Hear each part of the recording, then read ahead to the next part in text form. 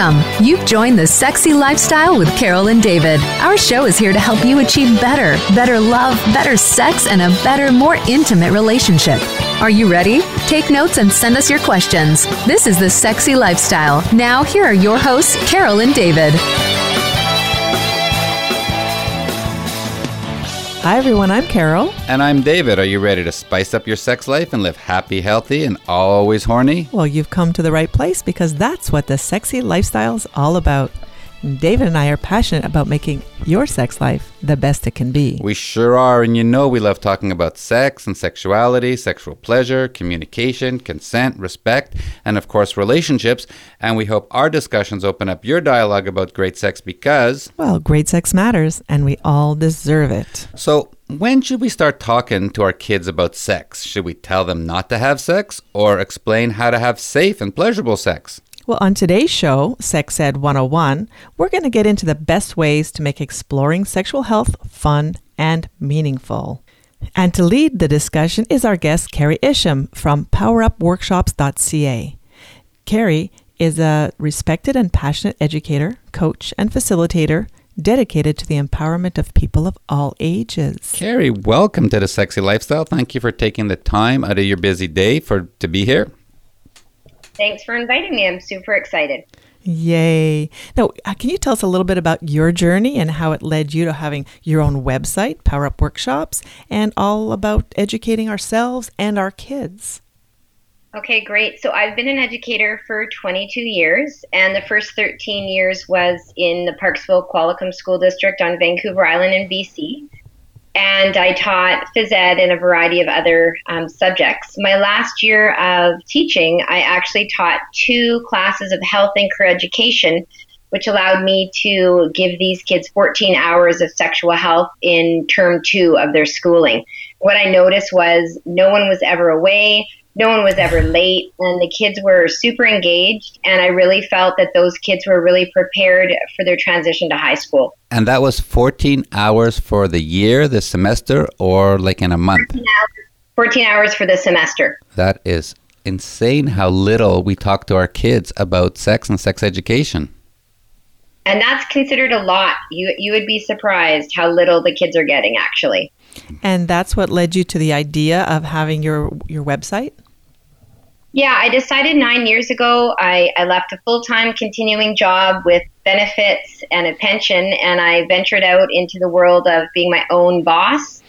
And I opened up my own consulting business, Power Up Workshops, and focusing on parent education, teacher education, and educating kids preschool to grade 12. Wow, that's amazing. And I saw that you have written several books as well.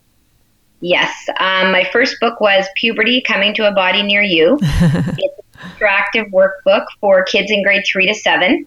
And it can be done independently or used by teachers to photocopy different sections of interest. And then my Body Smart, right from the start, is a sexual abuse prevention workbook for kids ages 3 to 10. Now, I know you're passionate about teaching sexual health at an early age, but how early is too early? I don't think there is too early, to be quite honest. I mean, we can start off by naming the private body parts what they are when we're changing diapers or changing a child into different clothes. We can certainly talk to them about what parts that we're cleaning during diaper changes and things like that.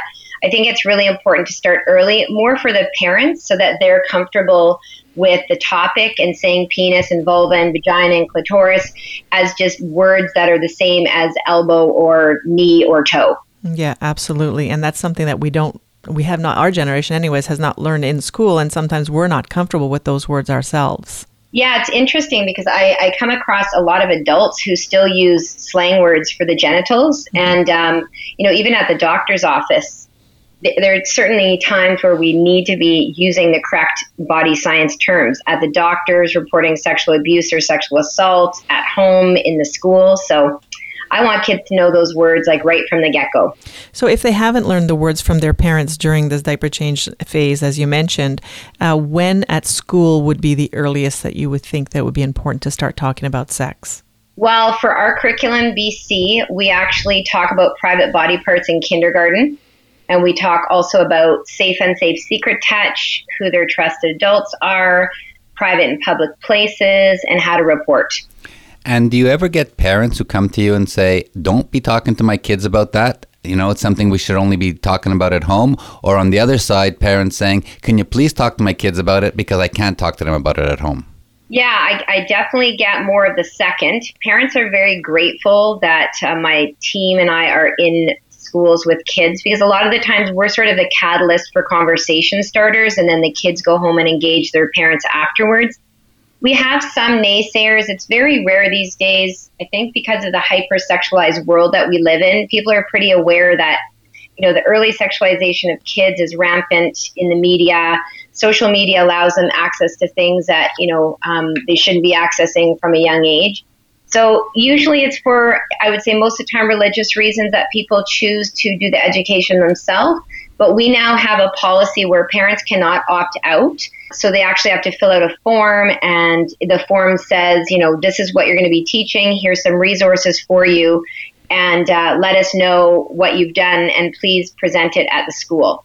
Wow. And of course, parents can opt out or, pretend their child's sick that day or do whatever they do. But we don't want kids to get to grade 7 and have been pulled out every year, because it certainly puts them at risk when they're transitioning to high school. Yeah, absolutely. Now, so when you do these courses at the schools, you are actually teaching the kids, but do you have courses that teach parents how to talk about it? Absolutely. I do a lot of parent workshops, usually hired by parent advisory councils, but I also do work for parent support services, MCFD. I train social workers and anybody that's going to be engaging with children around this topic.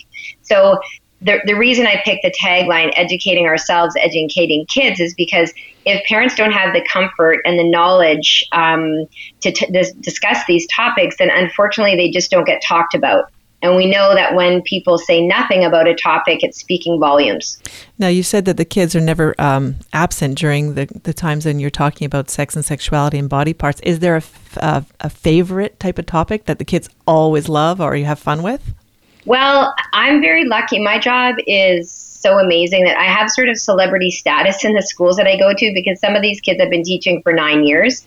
So at every grade level, they know that whatever we're going to talk about is going to be exciting. But I would say the favorite lesson is probably the grade 6 lesson. We do a graffiti wall, and they're allowed to write down anything they've ever been called and anything they've ever heard other kids being called. And it leads us into a conversation about diversity and, racism, sizeism, sexism, ableism. And the kids are able to identify homophobic slurs and learn words that they wouldn't have even known what the meaning was. So that is sort of legendary. The kids are sort of vibrating. They know that in grade 6 we're getting to write swear words down. And of course, there's a purpose for the lesson. Mm-hmm. And that gets to stay up on a wall somewhere in the school, or is it just for the day? No, it's just for the day, and it's on a piece of paper, and I take it home and recycle. Sometimes the kids will say, hey, can I borrow this as wallpaper? It's like, no, we're not trying to promote the use of these words. We're just trying to get it out. And most of the time, the kids say, I'm so relieved. I've been called so many of those words. I've had kids break down in class and cry with their peers, because it's pretty overwhelming to be a kid these days. Yeah, and I've heard that one of the first steps you take to shed shame is to say it out loud and tell somebody what you're ashamed of. And so when they've been called those names, and they know those were shameful names, and so by them letting it out is probably a huge relief for those children. Yeah, I think they feel it's pretty cathartic. And some of these kids are called these things at home. Yikes. And so, school can be a safer place for some kids where they feel like they can actually talk to an adult about what's really happening for them. And it's very rare that I don't have somebody in tears, because we talk about past times where they've been, harmed by someone that they really cared about. So it's a great lesson. Very cool. So let's talk a little bit about the relationship between sex education and teenage pregnancy. Well, I'm a firm believer, and it's very backed with evidence-based research. The more kids know about their bodies, the more kids understand about, sexuality, sexual orientation, gender, safer sex practices, the longer they're going to delay sexual activity. So in terms of teen pregnancies, if you want statistics, girls under 15, there's 1.9 girls out of 1,000 15 to 17-year-old girls, it's 15.8 out of 1,000. And then girls 15 to 18, 29.2 out of 1,000. So teen pregnancy rates have been pretty stable. And it's because they have access to birth control and it's anonymous. They don't have to go through their parents. Now, I've heard also that teen pregnancy is on the decline, mostly because of the more awareness, but also that girls know that they can do what they want with their bodies today. They don't have to succumb to the peer pressures and having sex if they don't want to. I think that's one of the things that might be a good thing that's coming up. Yeah, and it's interesting. I read an article recently, and they were saying some kids are delaying sexual activity because of pornography, because they're actually fearful of what they're seeing and whether or not they have to reproduce what they're seeing online.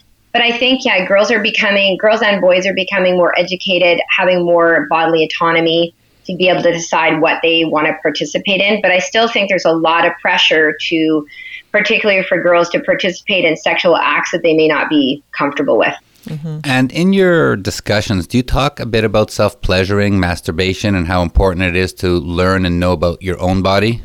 Yeah, I am like a heavy-duty supporter of masturbation. All of my students know that. I started talking about self-pleasuring in kindergarten, preschool, because everybody knows where their genitals are. And I basically my tips are this. Find a private place like your bedroom or your bathroom or the shower. Make sure you wash your hands first and wash your hands after. Don't do anything that would hurt yourself. And, we have our genitals for 3 reasons: reproduction and to, urinate and defecate, and also for pleasure. So my students know, if you interviewed any of my grade 7 students, they would say, Kerri Isham talks about this every opportunity. And basically what I say to them, if you touch your genitals and it feels good, good for you, keep doing it. If you don't want to touch your genitals, good for you, that's your body boundary. But I do share with them, you will live longer. It helps you fall asleep at night. You'll understand the types of touch you like and what you don't like when you do share your body with a partner.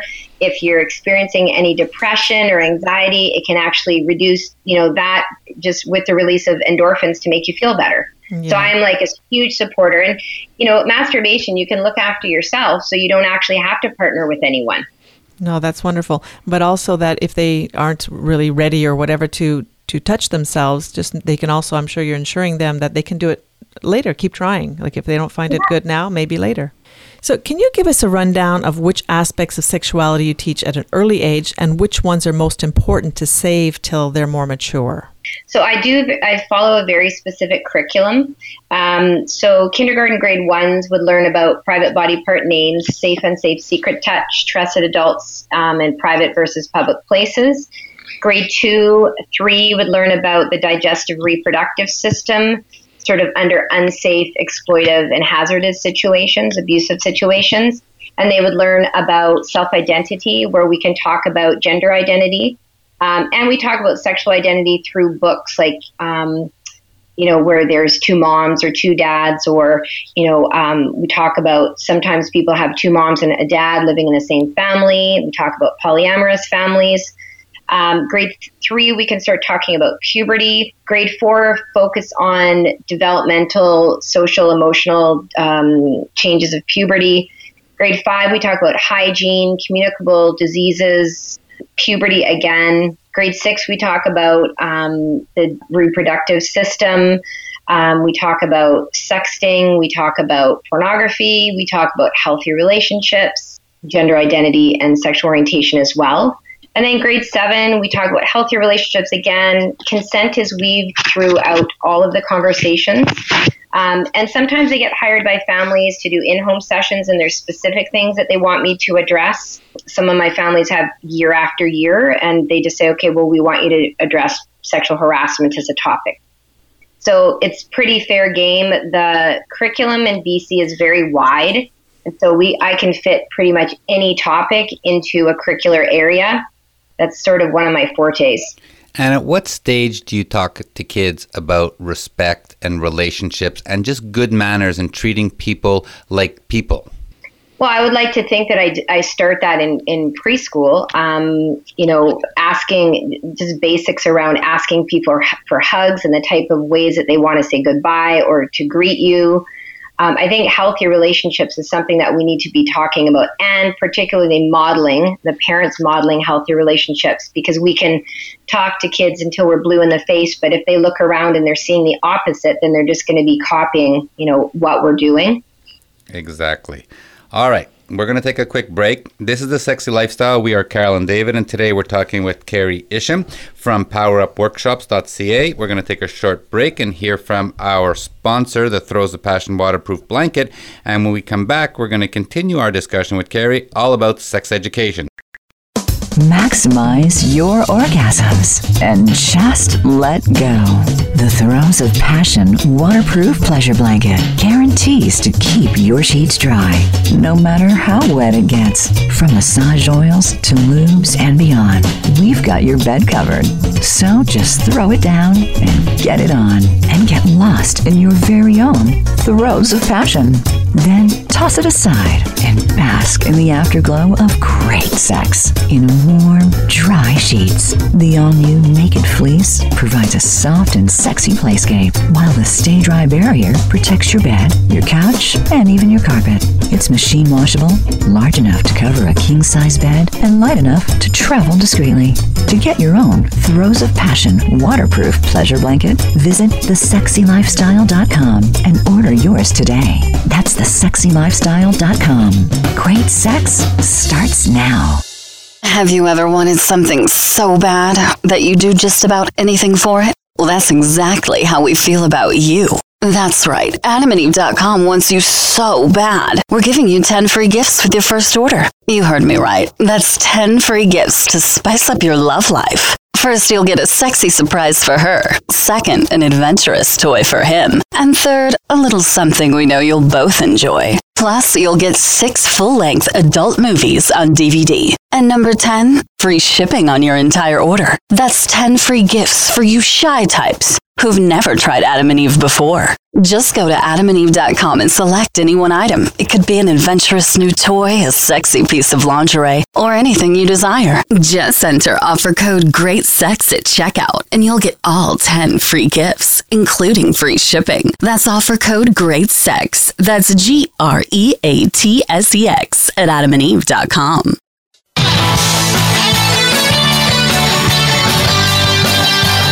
You are listening to The Sexy Lifestyle with Carol and David. Got a burning question or comment about today's show? Send an email to ask@carolanddavid.com, and we just might be answering your question next. Now back to this week's show.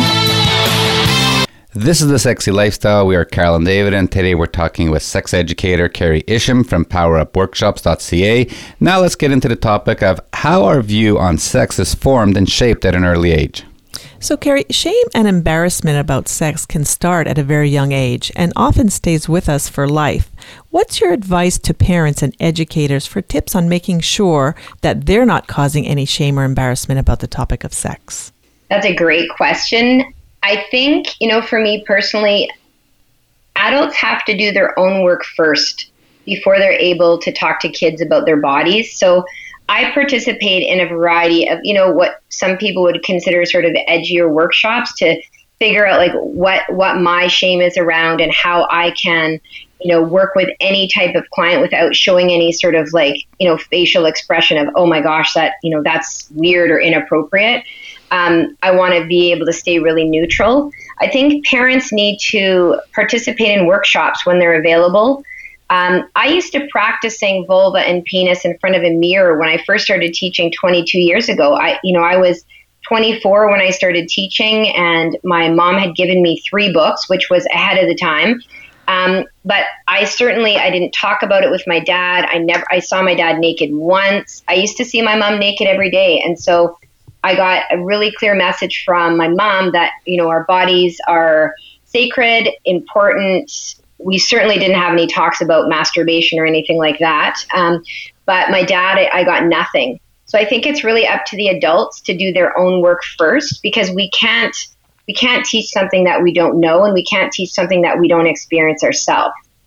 For me, a lot of the times, I'm very curious when little people are full of shame around, naming private body parts, because for me, that can indicate that there has been some sexual interference with that child, because there should be no reason why a 5-year-old should say, oh, the private parts are disgusting, they're gross, no more than they would say that about their, their teeth or their feet or their toes or whatever. So yeah, doing the work, putting yourself out there. There's tons of great books on my website. I have resources and links. I mean, parents are the sexual health educators, and you sign up for that job when you have kids, even though some people would rather not do that job. You put our kids at risk when they receive nothing. Yeah, and absolutely. And sometimes it's just a look or a gesture that could, from a parent, that could make the child think that I shouldn't be doing this. Like if they are touching their genitals, and the way the parents respond to that definitely can, I'm going to say scar them, but probably shame them into like maybe never touching again, or that it is a bad thing to do. So those kind of things need to be reversed. Yeah, one of the things that I always direct people to on my website under workshops, I have under primary, I have a sexual behavior chart that I encourage parents to go to for primary and preschool age children. A lot of the times when kids are doing things that adults deem as inappropriate, it's because we're looking through it through an adult lens. And a lot of kids' exploratory play is just about curiosity. And so if we have this chart, I get a lot of parents contacting me, and they're very concerned and very upset. And I send them to the chart first before we even start our conversation so that they can understand, oh, actually my child touching my breast and touching people's penises and running around naked when they're 4 is actually age appropriate. Oh, there you go. That's perfect. I mean, look how much time we spend when we're pregnant, especially on the first pregnancy, and we read every single pregnancy book, and we know every stage, every week what to expect. And so that would be appropriate to continue that education when the child is born, and how to, reinforce all of those things for the children. But we just don't seem to do that. Absolutely. Mm-hmm. So your courses and your resource center is critical for making sure that our kids are sane and healthy when it comes to the topic of sex. Yeah, absolutely. Now, so on the flip side of that, how can you help young people get rid of the shame and embarrassment that they may have had, from their parents or from anybody over the topic of sex and sexuality? I think it would be a similar answer. Having kids have access to up-to-date and accurate websites is so important, because we all know that when kids Google sex and penis and whatever, they're going to be taken to pornography. I think kids should have a wealth of books around. One of my favorite recommendations is The Joy of Sex, and it's a book I think from the 70s. But because it's got really friendly pictures that no one's being degraded, no one's being objectified, and it has some really or the Kama Sutra book where they're showing different positions for teenagers. I think kids should have access to that, basically puberty on, because they're going to be accessing pornography, and we would rather them get educated. And I think too, having trusted adults at school and at home and extended family members who feel comfortable talking about this just models that it's okay to learn about your body. And I always say to my little people, who has a body in here? Everyone puts up their hands well, are we allowed to learn about it, talk about it, ask questions about it? And they're like, of course. And then when they get older, they will continue asking questions, versus teenagers that have had nothing. They're like, this is shameful. I shouldn't be asking questions. Well, how are you going to find out the answer if you don't ask? Yeah. So I want to have access to workshops. I would prefer kids to be able to, have access to sex toys prior to 18, because, if that is a way for them to delay sexual activity with a partner, I think it's healthy and normal.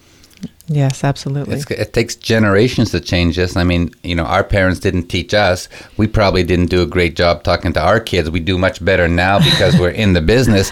But, you're even saying, Kerri, that the difference between the grade 11 students and the grade 5 students that you're teaching now are day and night. They're learning it so much younger. So, hopefully in a couple of generations, we won't have to deal with all the crap going on with Me Too and rape and how women are objectified, and everybody's an equal and treats everybody really nicely. Yeah. Well, it's funny that you mentioned that, because I just did a workshop last week with some grade 3 students, and we teach them about consent, and they fill in a little paper where they're looking at the types of touches they like and the types of touches they don't like, and they take the paper home to have a discussion with your parents. And it's interesting because how many people actually I've even asked their intimate partner, what do you like? What do you not like? How, what's the pressure? What's the temperature? And so I said to the kids at the end, I said, did you know there's adults that do not understand consent, and they touch people's bodies and they didn't even ask? And the grade 3s are like this is unacceptable. Good for them. And so when we get kids that are on board, fast forward to the teen years when they've heard about consent and healthy relationships from a variety of people, it won't be an option for them to sexually assault someone because they know that everybody has body and autonomy, and no is a complete sentence. A few shows ago, we had Cindy Gallup on our show, and her brand is Make Love Not Porn. And she did a great segment with us all about how parents spend so much time teaching their kids behavior on how to sit at the table, how to dress properly, how to go to the bathroom, how to do all those things, how to do well in school. And the please and thank yous in everyday part of their lives. And they spend no time teaching them about manners, about sex and relationships. And she believes, and it was such a great segment, that if parents like you, Kerri, I mean, you can only reach so many people, but if every parent took the time, half the time they take spending with their kids talking about those other good manners and behaviors, and spend some of it telling them about proper sex manners and relationship behaviors, in a couple of generations, we wouldn't have these issues. The world would be a very, very different place. Yeah. And actually, earlier you mentioned the Kama Sutra book being available for young people to view and follow, etc. And I remember when I was in my early 20s and all my friends that were getting married, and my gag gift that I always gave them was the Kama Sutra book. And it was always a conversation that followed. And oh my God, look at this one, look at this one. So even young adults don't know all of these things either. So it's great that you're showing them at such an early age, and they'll feel comfortable talking about them, trying them, because keeping their sex life active and healthy and fun is half the battle. Absolutely. And I'm not even convinced that a lot of teenagers are having fun and healthy and great sex. I think sometimes kids are having sex just to get it over with, because what's the big hubbub about? And then, not even understanding the basic anatomy, of the vulva and the parts and how things work. And, I was just saying, I think there's a sort of rush into sex, with social media and sexting and things like that. I think kids are thinking, well, I'm just going to do this. And I think they're, unpleasantly surprised. I think that it wasn't what they thought it was going to be. And so I've been talking to kids about, if you are sexually attracted to girls, you need to know the structures of the clitoris. You need to know how to find it, and we need to talk about sexual response cycles with kids, and knowing that, girls, for most women, it's going to take them longer to have their body prepared for sexual intimacy, that women can orgasm multiple times. Like, I think it's really important that kids know this information from a young age, so that they are expecting that type of interaction with someone else, and that it wouldn't be about, well, I'm going to please my male partner and not worry about myself. Because that is a big concern for me, that, if sex is unfulfilling and unenjoyable, then people are going to stop having sex with their partner, or, and then, how does that negatively impact relationships? Yeah, now especially with the difference in the amount of time that a woman or girl needs to have her orgasm or feel good, and a guy, is very, very different, the amount of time. So if he's pleasing himself and then the sex session is over once he's done, then she's saying, well, that wasn't so great. What's this big hubbub going on about sex? Because that wasn't so great. And so she doesn't really want to pursue it. And so by her pleasing her guy, it's just, let's just do that, and then he'll be happy and he's going to love me more. And that's the kind of feeling that they get, because they don't have the sexual pleasure, because most young people don't know they have to take the time and work through it. And I always tell them, like, their skin, that's the largest organ of your body. Mm-hmm. So make sure you touch someone from head to toe. And I keep saying, especially to my grade 8s, 9s, 10s, 11s, 12s, I say, take your time. Take your time. And do not get any of your cues from pornography, because that's unrealistic sex, and people are not generally having sex in those ways. Right. And it's so amazing that you tell them to take their time, because we talk to the most amazing sex educators, sexologists out there, and we always tell people of any age, if you want to have great sex, slow it down. And if you think you're going slow, go even slower, because it's not a race to the finish line. It's all about both of you enjoying a great, pleasurable experience. Absolutely.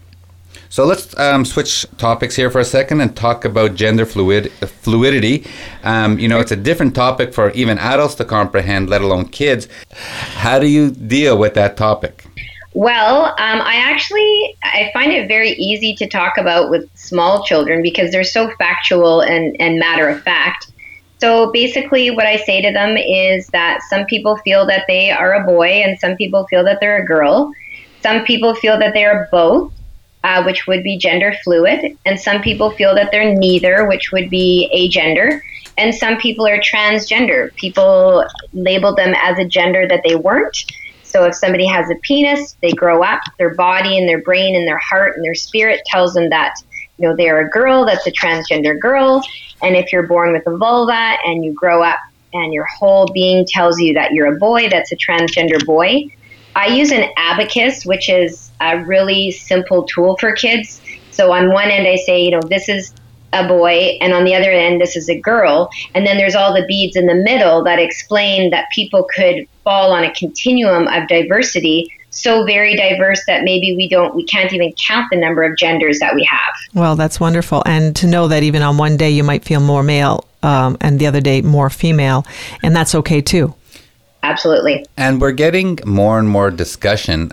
We spoke the other day with August McLaughlin about even eliminating those labels and talking about a person with a penis and a person with a vulva, where they're not a boy or a girl or any particular gender, and just making it a lot more about what body part you have. Yeah, I think I'm hoping for a day where we don't have to label. I think the labels are important today only because people do not understand, and so we label so that we can have deeper understanding. But I in my kindergarten classes, I say to the kids, and preschool too, most boys have a penis, but not all. And most girls have a vulva and not all. And then I'm including the kids that fall into the category of, hey, wait a minute, that lady knows what she's talking about because I'm a boy and I have a vulva. Right. So it includes people right off the get-go. And I use anatomically correct dolls. And sometimes I swap the bathing suits and the kids are like, wait a minute. How come that baby's wearing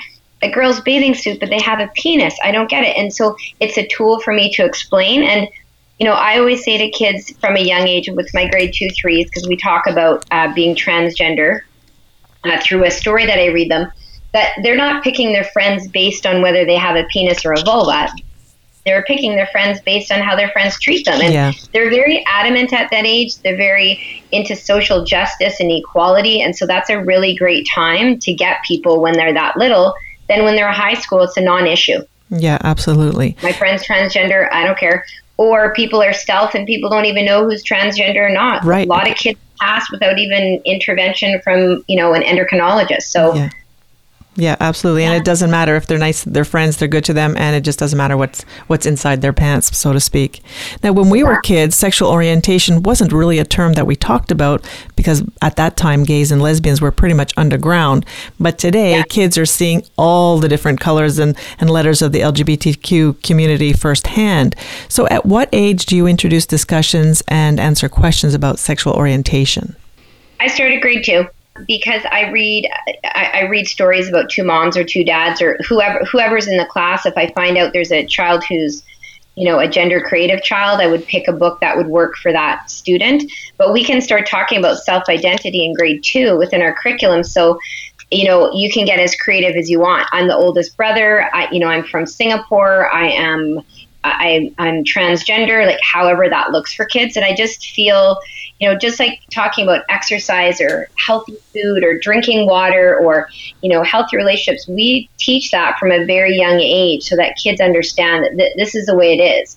We wait too long to talk about gender or sexual orientation, then people have values and beliefs that actually are not supportive of diversity. Yeah, absolutely.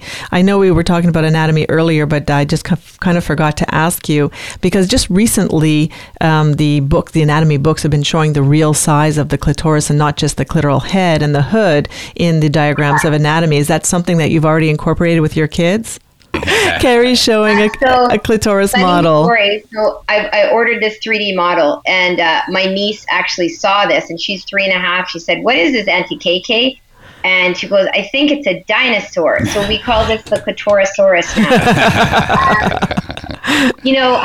In medical textbooks, they used to omit the clitoris, which is quite interesting. I think one of my favorite books is The Clitoral Truth. And, it's just beyond me that they even have that much information about the clitoris, but it's a very complex organ. And I think, when I say, there's legs and bulbs and this is what it looks like, people are like, what? Yeah. I thought it was just a little part on the outside. Yeah. So it's a very complex structure, and there wouldn't be a person in the world that wouldn't be curious about seeing a structure like this and talking about it and learning about it and asking questions about it, because it's pretty complex. Yeah, and it certainly also answers a lot of questions why some women will orgasm with penetrative sex, because maybe the legs and the bulbs are closer to the vagina, while others need only outside clitoral stimulation. So those kind of questions get answered easily when you understand the structure and how it works. Absolutely. All right, that was an amazing discussion. Kerri, hang on a sec. We're going to remind everyone this is The Sexy Lifestyle. We are Carol and David, and today we're talking with Kerri Isham from powerupworkshops.ca all about sex education. And next up is our sexy myth busting game right after this. Maximize your orgasms and just let go. The Throes of Passion waterproof pleasure blanket guarantees to keep your sheets dry, no matter how wet it gets. From massage oils to lubes and beyond, we've got your bed covered. So just throw it down and get it on, and get lost in your very own Throes of Passion. Then toss it aside and bask in the afterglow of great sex in warm, dry sheets. The all-new Naked Fleece provides a soft and sexy playscape, while the Stay Dry barrier protects your bed, your couch, and even your carpet. It's machine washable, large enough to cover a king-size bed, and light enough to travel discreetly. To get your own Throes of Passion waterproof pleasure blanket, visit thesexylifestyle.com and order yours today. That's thesexylifestyle.com. Great sex starts now. Have you ever wanted something so bad that you do just about anything for it? Well, that's exactly how we feel about you. That's right. AdamandEve.com wants you so bad. We're giving you 10 free gifts with your first order. You heard me right. That's 10 free gifts to spice up your love life. First, you'll get a sexy surprise for her. Second, an adventurous toy for him. And third, a little something we know you'll both enjoy. Plus, you'll get 6 full-length adult movies on DVD. And number 10, free shipping on your entire order. That's 10 free gifts for you shy types who've never tried Adam and Eve before. Just go to AdamandEve.com and select any one item. It could be an adventurous new toy, a sexy piece of lingerie, or anything you desire. Just enter offer code GREATSEX at checkout, and you'll get all 10 free gifts, including free shipping. That's offer code GREATSEX. That's GREATSEX at AdamandEve.com.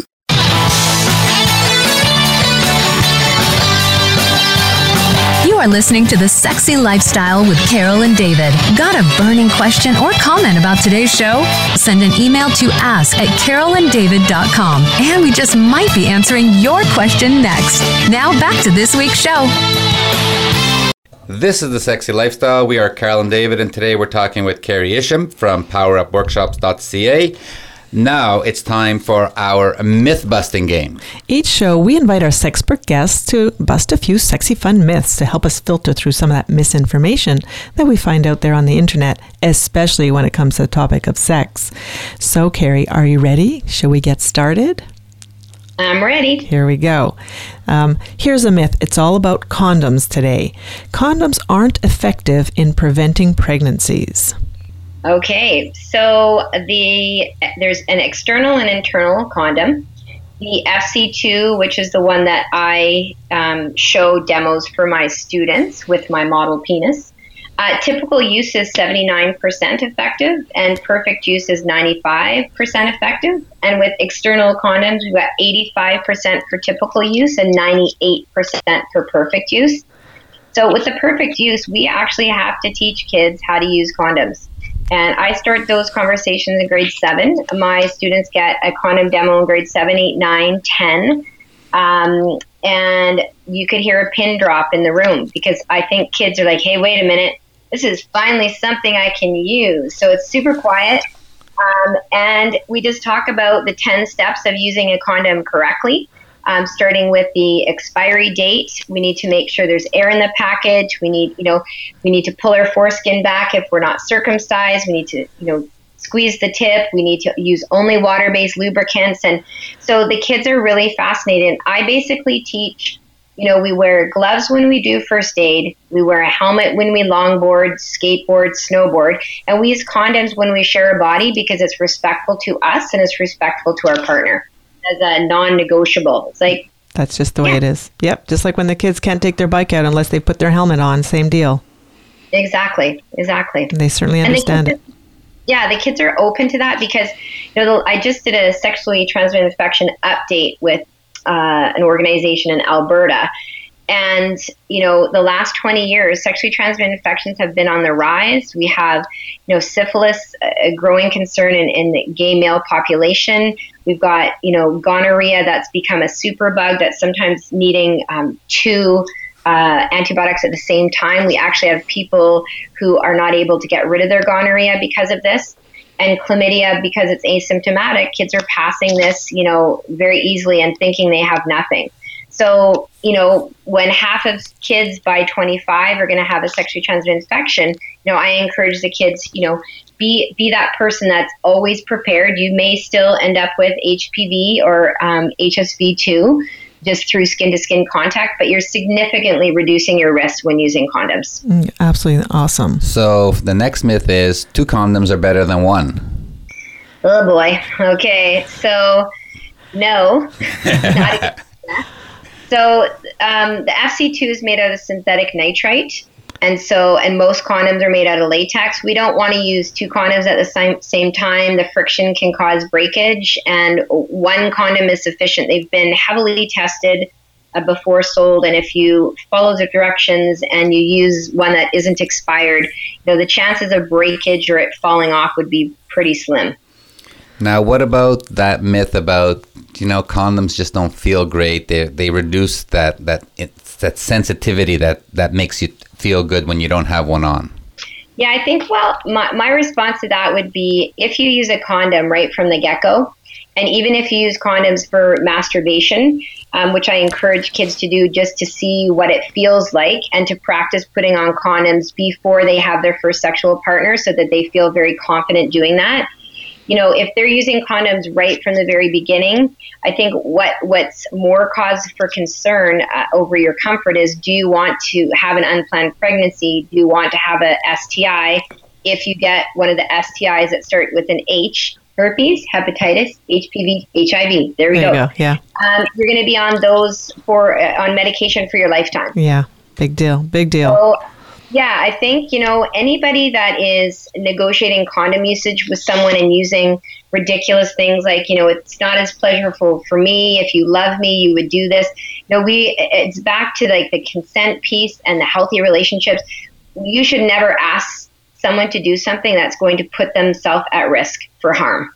Absolutely. Okay, I'm going to give another myth here where it's the guy's responsibility to bring the condom. Yeah, I think everybody, 2 guys or 2 girls or whoever's sharing their body, a girl and a guy, I think everybody should know how to use condoms. I think it can be part of the foreplay. I don't think it has to be sort of a distracting, okay, I have to do this on my own. I prefer people to share the cost of birth control, whether it's condoms or something else. And, ideally find out in your community where you can get free condoms. School counselors, we have options for sexual health. We have a clinic within a couple of our high schools where the kids can access condoms. Maybe an older brother or sister, go to Costco and get yourself, I think they're 27 cents each when you buy them in bulk. So there's lots of opportunities to get condoms for free. You don't even have to pay for them. Now, here's another myth that you only need to use a condom to prevent pregnancy. Yeah, no. You're going to prevent sexually transmitted infections.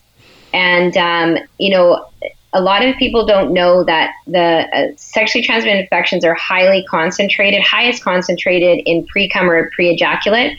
So if the penis touches the mouth or another anus or another tip of a penis or a vagina, and they're not using a condom, because sometimes people think, well, I'll put on the condom after. It's like the condom needs to go on as soon as you're erect, as soon as or you're engaging in sort of like body-to-body contact, because, your chance of getting an STI are higher with that fluid. We have about time for two more. You shouldn't use condoms for oral sex. Yeah, my grade 7s are pretty shocked to find out, some of them, that they're oral condoms. Some of them, even in grade 7, they don't even know or understand that why they would even want to put their mouth on someone's genitals. Exactly. And I'm always like, oh, just wait. In my head, it's like, it's okay. It might be gross now, but it's all good. So I model the use of flavored condoms, and I also teach them how to make a dental dam so that they can, for mouth on vulva or mouth on anus. And the kids are, some of them are pretty shocked about that, but then they're like, well, can I smell it, and can I lick it, and can I, if I gave them each a flavored condom, they would all go home, open up the wrapper, take that thing out, smell it, lick it, like, wow, this does taste like strawberries or vanilla, because kids are curious, and we want them to, if they had access to oral condoms, then they would probably use them. All right, and just because we're on condoms, the last point I want to bring up, which isn't really a myth, is I'd like you to talk a little bit about the female condoms that are out there. Sure. The one that I use is the FC2. The great thing about that is they have all the directions on the back. I encourage my students, so you can use the FC2 with the rubber ring inside the vagina. When you're using it for anal intercourse, the rubber ring comes out. And I would, highly recommend, if someone was using the FC2 or the internal condom, that they practice using that ahead of time before they have their first sexual experience. Because a lot of kids, they're involving alcohol, or they're in the dark, or they're nervous, or all three. And so you've got a nervous child, teenager in the dark, not knowing how to use it. The chances of them using it correctly would be slim. Yeah, absolutely. Well, that was a very, very, very informative segment. Thank you for all your information about condoms. All right. This is The Sexy Lifestyle. We are Carol and David, and today we're talking with Kerri Isham, sex educator from Power Up Workshops. Now we're going to take a short break, and coming up next is our favorite segment, Great Sex Matters. Stay tuned. We'll be right back. This Great Sex Matters segment of The Sexy Lifestyle is sponsored by the SDC Cuban Cruise, December 4 to 11, 2018. Join us as we explore a truly unique corner of the world. Starting in Miami, we'll embark on this larger-than-life adventure together, sipping daiquiris in Hemingway's hometown of Key West before we open the door of the soul of Cuba, where we'll enjoy spicy Caribbean rhythms, vintage cars, and untouched beaches, and more. And then continuing on to Nassau in the Bahamas and the private island of Coco Cay, we'll get to experience STC's famous foam parties, deck parties, erotic live shows, sexy theme nights, seduction classes, play shops. Wow, this is going to be a great cruise. Sensual playrooms and so much more. And best of all, we'll simply savor all those amazing couples that STC has to offer. For more information about the Cuban Cruise, go to our website, thesexylifestyle.com. Wow, I can't wait for that in December.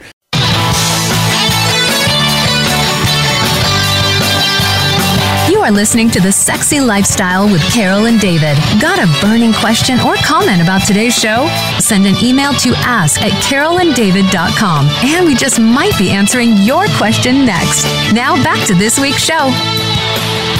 This is The Sexy Lifestyle. We are Carol and David, and today we're talking with sex educator Kerri Isham from powerupworkshops.ca. And now it's time for our favorite part of the show, where we get to talk about great sex, because great sex matters, and we all deserve it.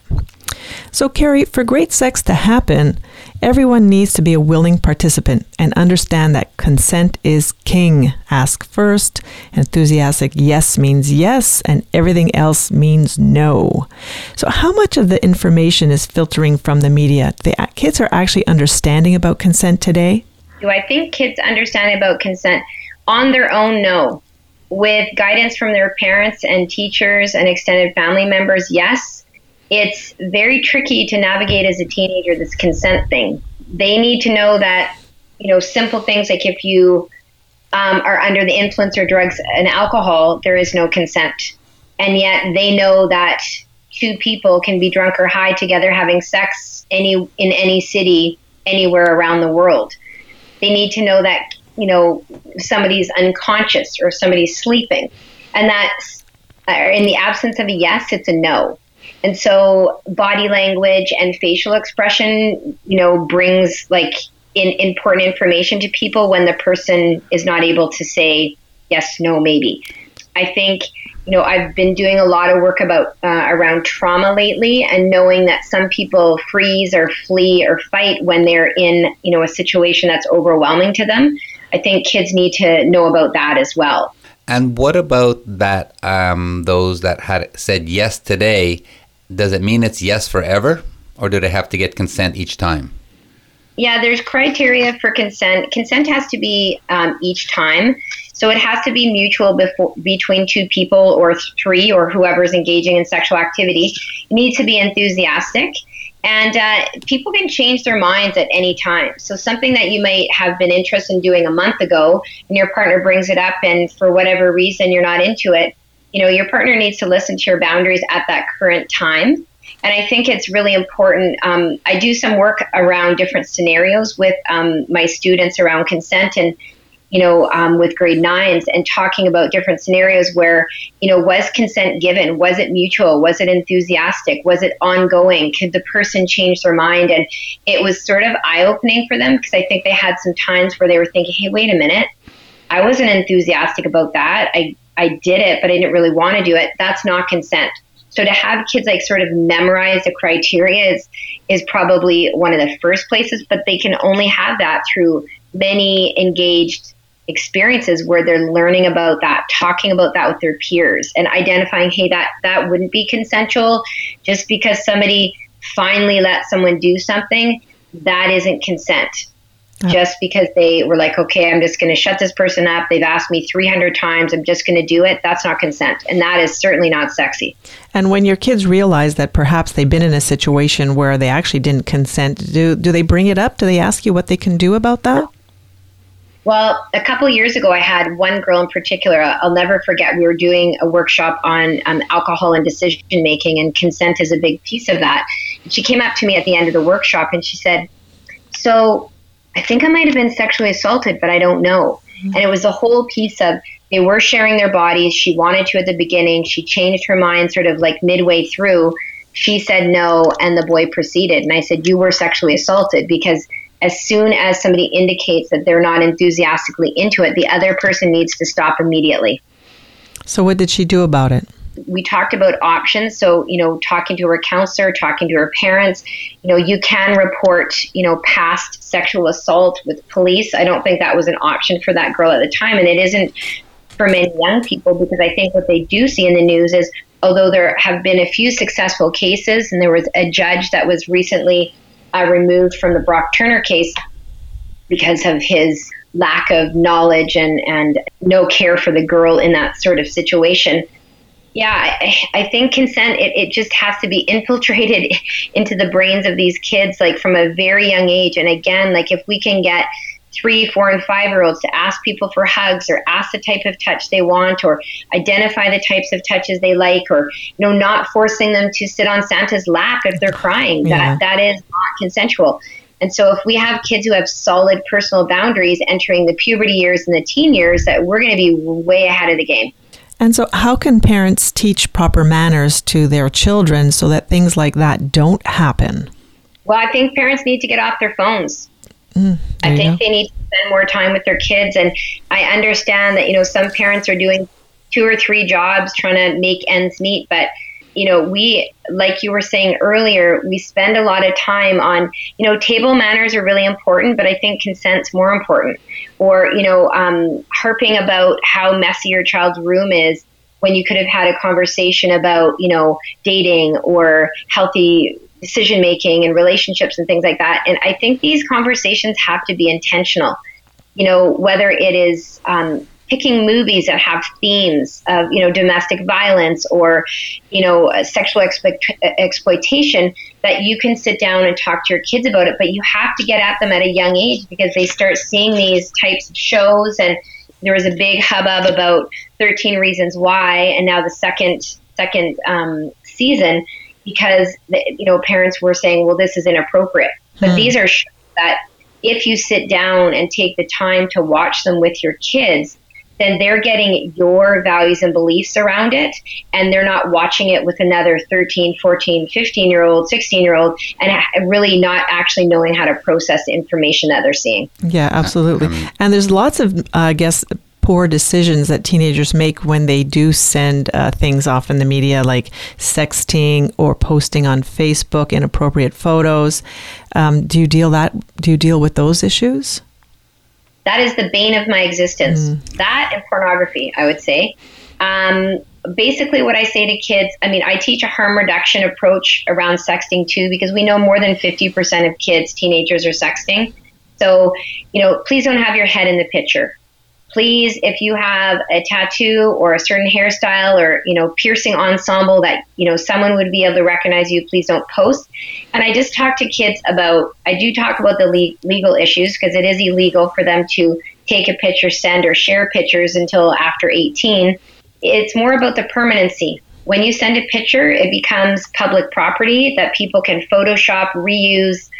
It's increasing the availability of, sexual images for predators to have, where they would have to dig around for it. Now you just, add yourself to someone's Facebook, Instagram, Snapchat, or whatever, and then you're seeing whatever images you want.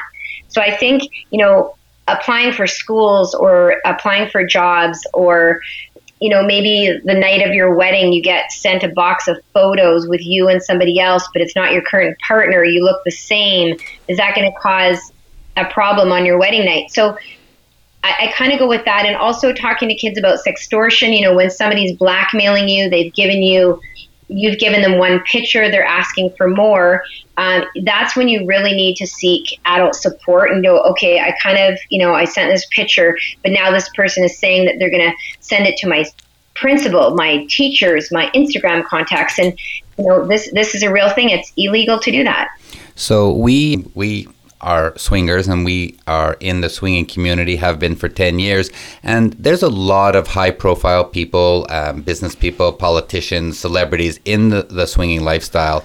And they're always asking us, do you know a safe place, a safe site where I can be? And if I put up pictures, nobody's going to see them. And our message is always, if you have something you don't want people to see, do not put it online. Because as soon as you put something on your phone, on your computer, online, it's going to be there forever. And somewhere, somehow, somebody's going to find it. So if it's you're so critically unsure about putting it up, just don't do it. Agreed. That's good advice, even for adults. Now let's talk about pornography. Okay, I know you said it's the bane of your existence. However, it's out there and you have to deal with it. And you have to tell them this is production entertainment. This is not real world sex. How do they take that? Number one, I'd like to start with the parents. I think parents are really unprepared and unwilling to address the fact that children of a very young age are looking at pornography either intentionally or accidentally. We live in a time where kids are not paying for their internet. They can type in any word they want. They can imagine any sexual act in their brain, and they can Google it, and unfortunately they find it. I focus on real life sex and then pornography, and I do like a game with the kids. Basically pornography, we see no hair anywhere. In real life, people have hair. In pornography, people have the hugest penises, and it makes most people feel inferior or small.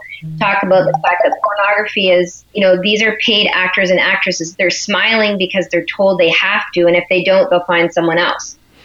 In real life situations, we're hopefully in intimate relationships where, there's love and affection and support for another person.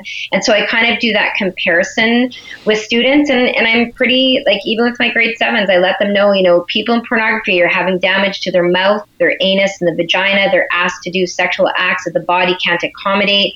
Some people are left incontinent.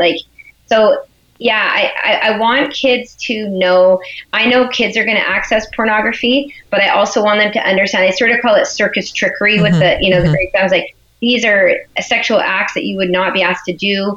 The majority of people would not want you to ejaculate on their face, like this type of thing. And so the kids are super engaged in this conversation because they are desperate for someone to talk to them about it. A lot of these acts are degrading, and they're thinking, well, my aunt and my grandma and my sister and my friends from school, they probably wouldn't want to do that. Why are these people doing that? Why is that man choking her or hurting her? And, when someone's 18 and they look at pornography, I know that they can look at it and go, okay, this could be my fantasy life, but my reality life doesn't look like this.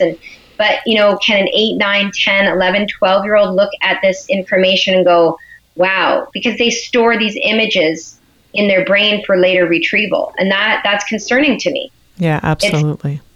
And until people are ready to sort of get on board, we've got 12 to 17-year-olds are the highest people accessing pornography. We've got 7 out of 10 boys and men accessing porn, 3 out of 10 women or boys. And, we know evidence-based research, like if we look at couples who engage in watching pornography together and it's consensual, it can be relationship enhancing. But we also know if, a couple, one person's looking at pornography and they are doing it secretly and the other person finds out, this causes like a break of trust in the relationship, because if you're looking at porn, it shouldn't be a secret. Right, absolutely. Very, very, very good advice. And I'm sure all those kids out there are so lucky to have you to talk to them. So I guess we should wrap this up with some final advice, some parting advice you can leave to our listeners.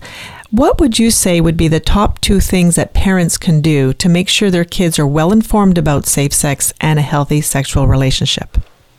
2 things. Okay, well, I want the parents to educate themselves, and then I want them to share the healthy, up-to-date, accurate websites with their kids. And I'm going to sneak in a third one. I really want parents to have condoms and water-based lubricant and oral condoms readily available in the home, not as a way to promote sex, but as a way to promote safer sex.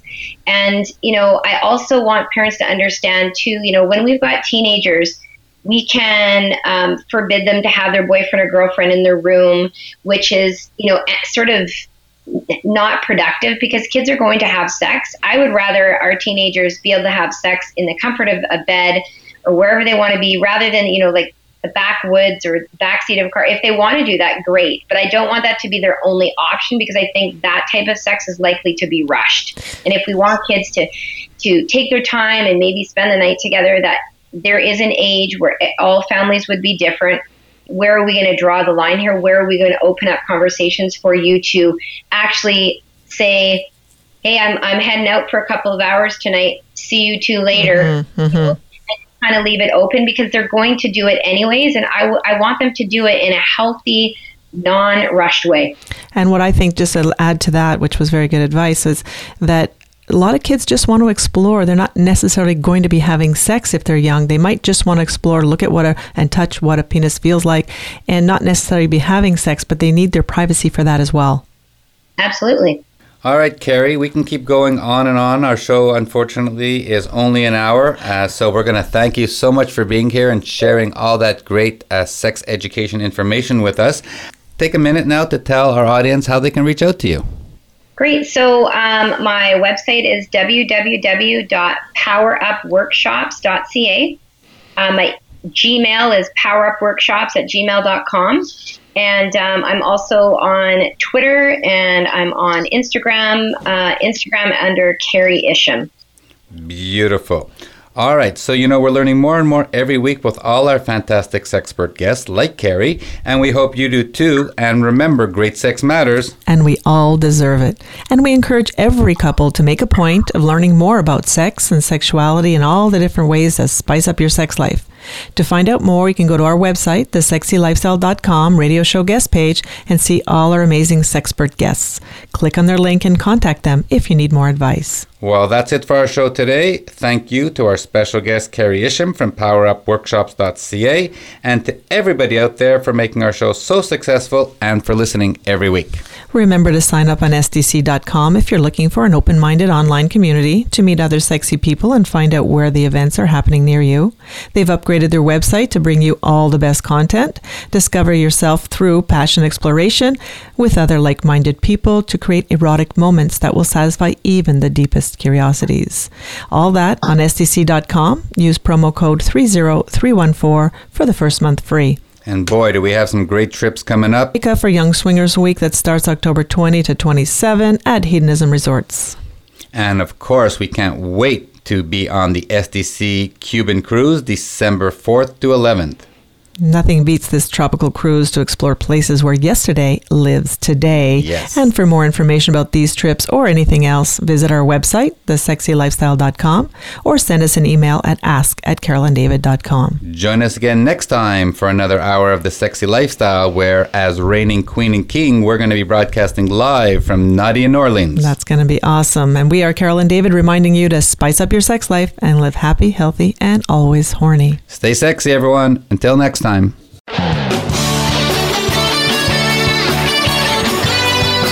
Thank you for joining Carol and David for this week's edition of The Sexy Lifestyle. We've got another one lined up next Thursday at 4 p.m. Pacific Time, 7 p.m. Eastern Time on the Voice America Variety Channel. This weekend is just around the corner, so try something new, spice it up, and you just might have the best sex ever.